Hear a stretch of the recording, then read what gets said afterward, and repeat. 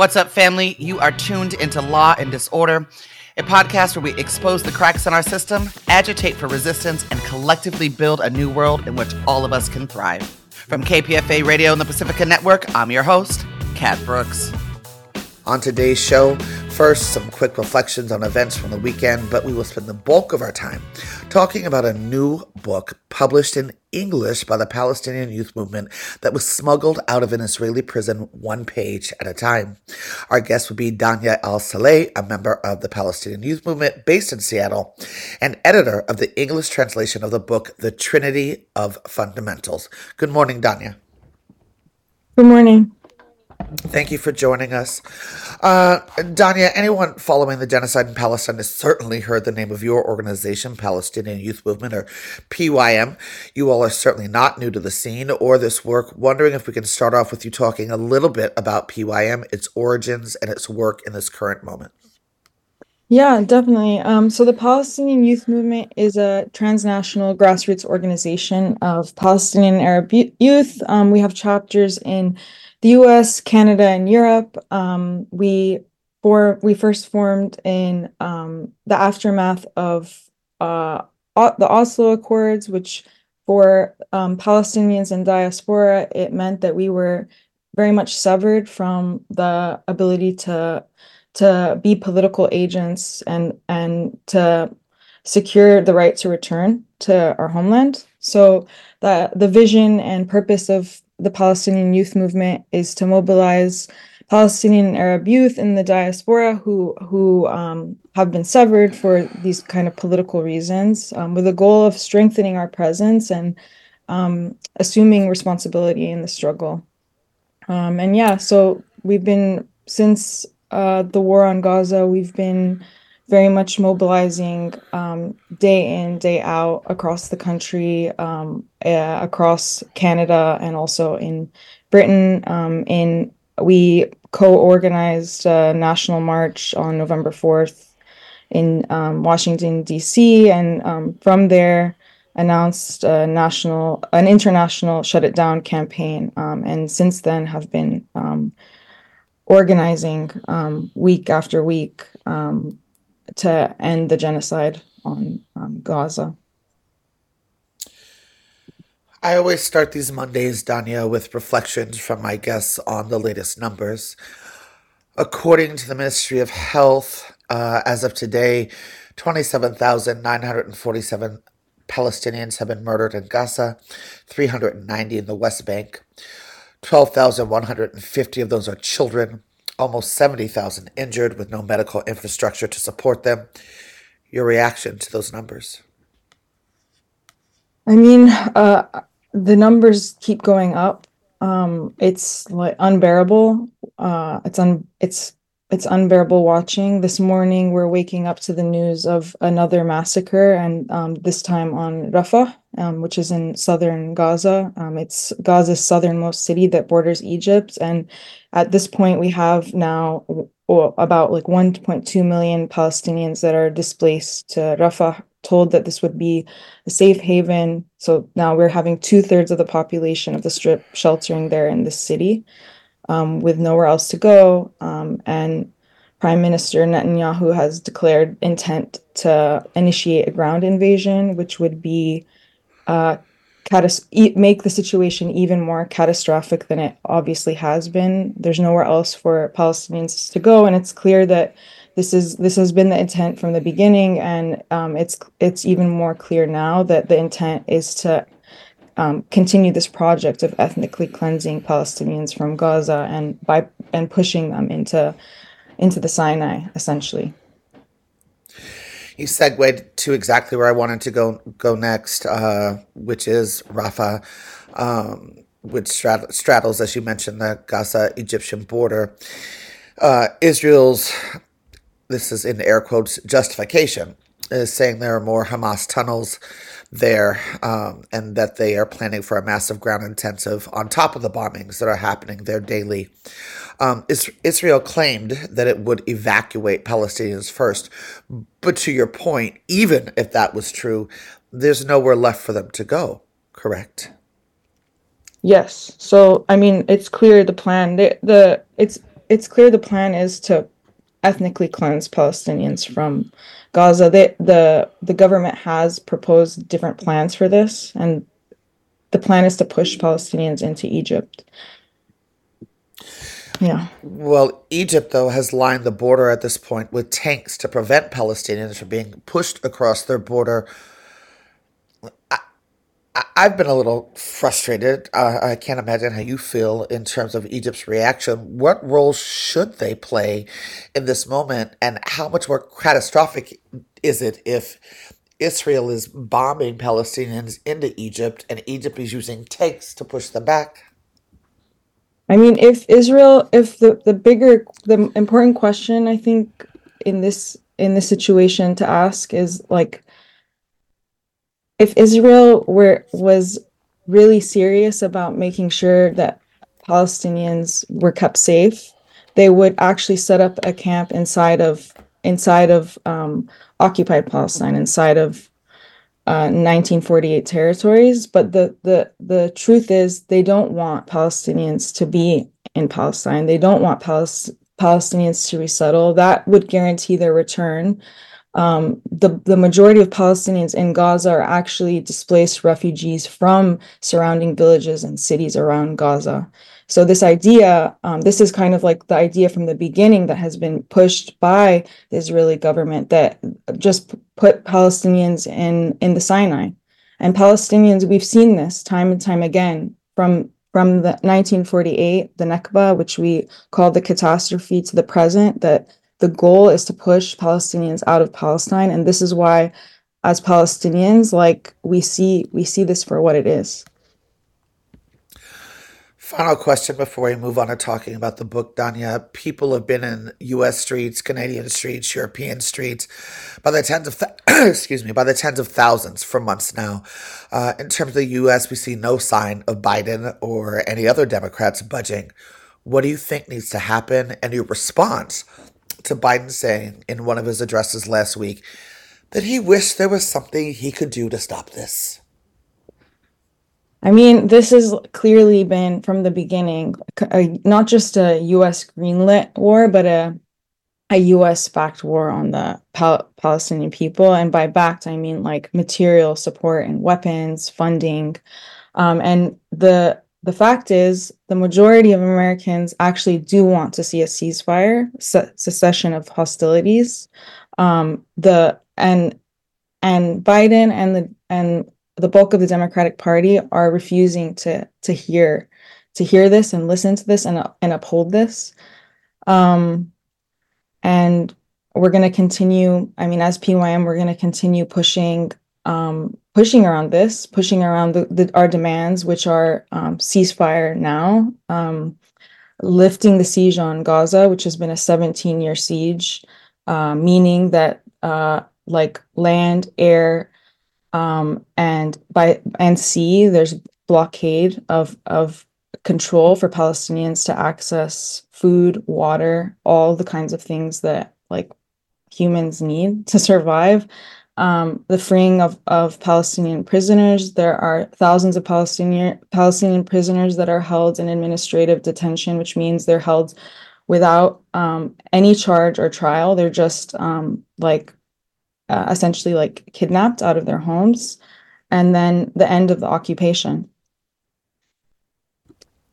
You're listening to Law and Disorder. I'm your host, Kat Brooks, in conversation with Danya Al-Saleh, member of the Palestinian Youth Movement based in Seattle, and an editor of the English translation of the book, The Trinity of Fundamentals. All right, let's move on to why we have you on this morning.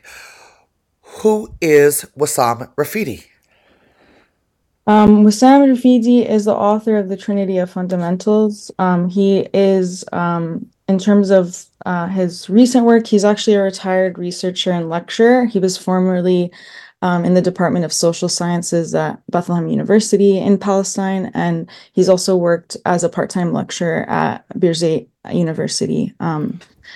He has written many things, including The Trinity of Fundamentals, which I'm here to talk about today, which is actually about his personal, so it's a fictionalized account of his own experience going into hiding for 9 years between 1982 and 1991 to organize against the Israeli occupation.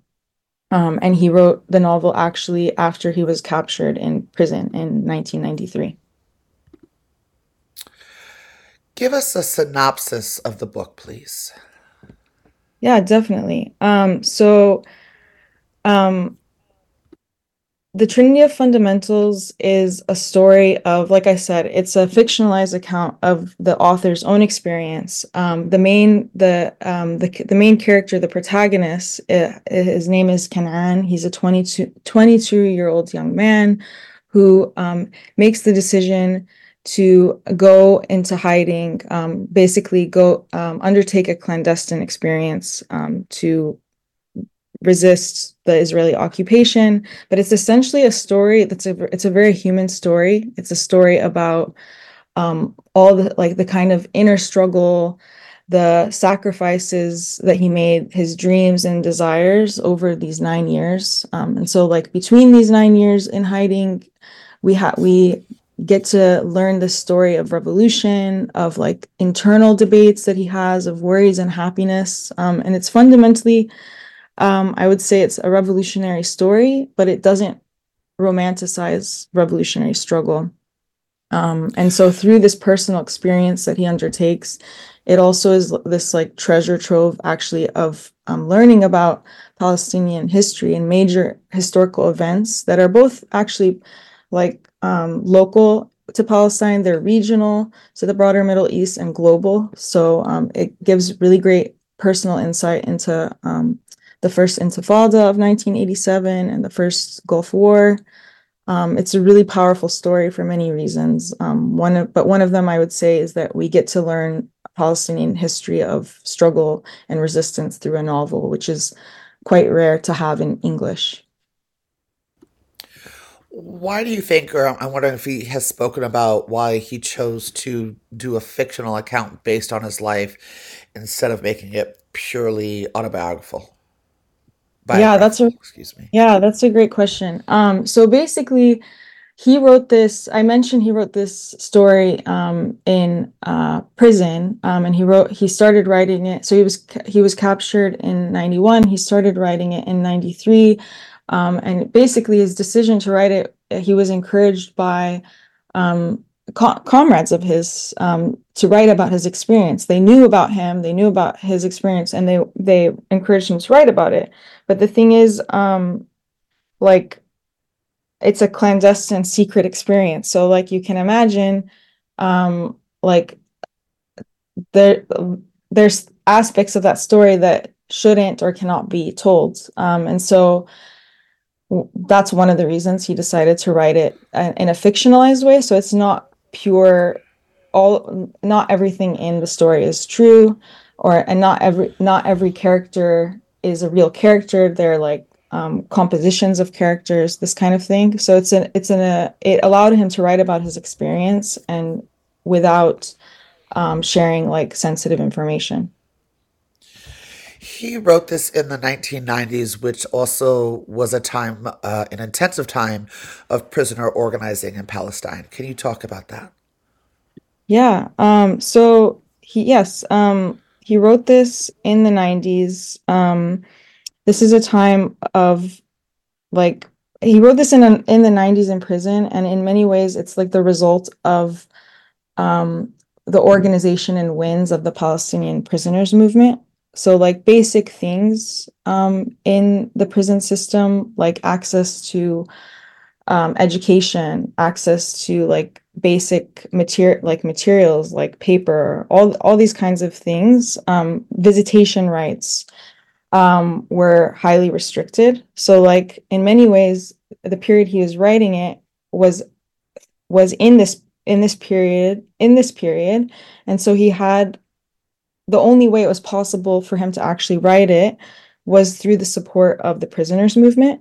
So like just as an example, um, he had to write the novel at night, like he stayed up all night writing it, and fellow prisoners would watch out to make sure that he could write it without what he was writing being taken away from him by prison guards. There would be constant searches of prison cells for like things that were considered that they weren't allowed to have, like things like cups, just like basic necessities. But essentially, the prisoners movement had a system that they call like kind of tongue in cheek the fax system, which is a system of like wrapping up pieces of paper and plastic and dough and then passing it between sections. So as he was writing it, fellow prisoners would do that for him. And then eventually, actually, he had completed it. It had been circulating through the prison, through the fax system, and it was eventually intercepted by prison guards. So he thought he actually had lost it. And it was about he got released. I'm forgetting the date. He got released in 94, I believe. And then he got rearrested under administrative detention about 50 days later, and he was arrested again for 4 years. He thought he had lost the novel, and he was kind of he decided he couldn't rewrite it. He couldn't make himself rewrite that experience, like the kind of passion and the story, like he just couldn't recapture it. And he actually found out 4 years later, after having written it, that he saw it on a list of prisoners' curriculum.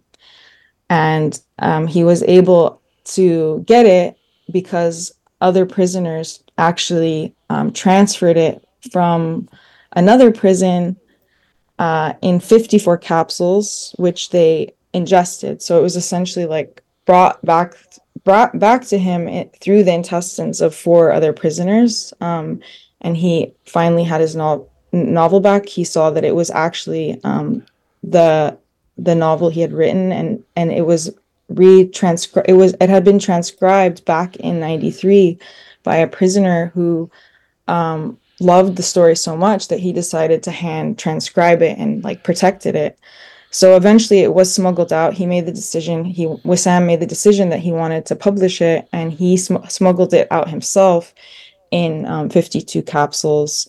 So it's the story of the novel is essentially a story of the prisoner's struggle, and the struggle to like access basic rights, including the ability to just like write literature, and share it. I'm going to ask you to restate a little bit of what you just said, because I just think like hammering home this point.